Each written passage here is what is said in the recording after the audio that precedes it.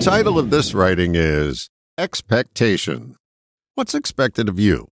There's so many answers to that question depending on who's doing the expecting. If it's you, chances are you're in the deepest doo-doo. Personal expectation is often a false god. Expectation would be helpful if it was only a measurement between where you are and where you want to be. Where expectation gets in the way is when you curse yourself for where you currently are. There's nothing wrong with setting a goal unless it makes you feel less than you are. Browbeating may get you to an expectation, but the victory will be short-lived and hollow. Suppose someone beats themselves into submission that they should be 50 pounds lighter. If they go on a monastic diet, think Oprah in 1986. They exalt, and then they expand again. It's tough enough attempting to live up to the expectations of others, but they pale in comparison to the harm we do when we torture ourselves with our own. Here's the flawed logic we use.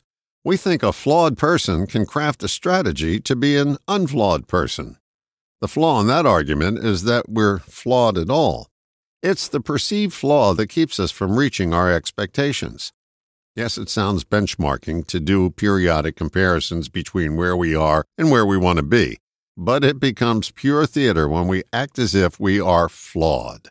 A flawed person can't get to where they want to go until they rid themselves of the notion they're flawed.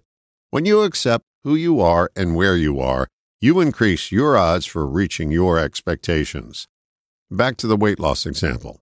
If you came to the realization that you're 50 pounds heavier than you would like to be and crafted a sound plan to get there, that's a step in the right direction. Here's how that plan gets thwarted.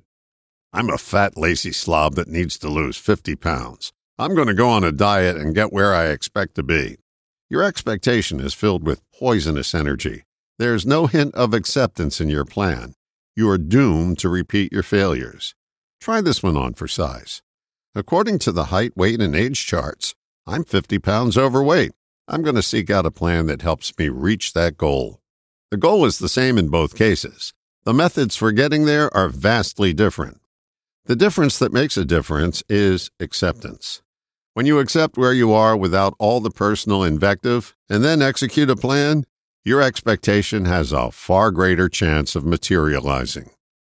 Great expectations can happen, but not if you remain flawed.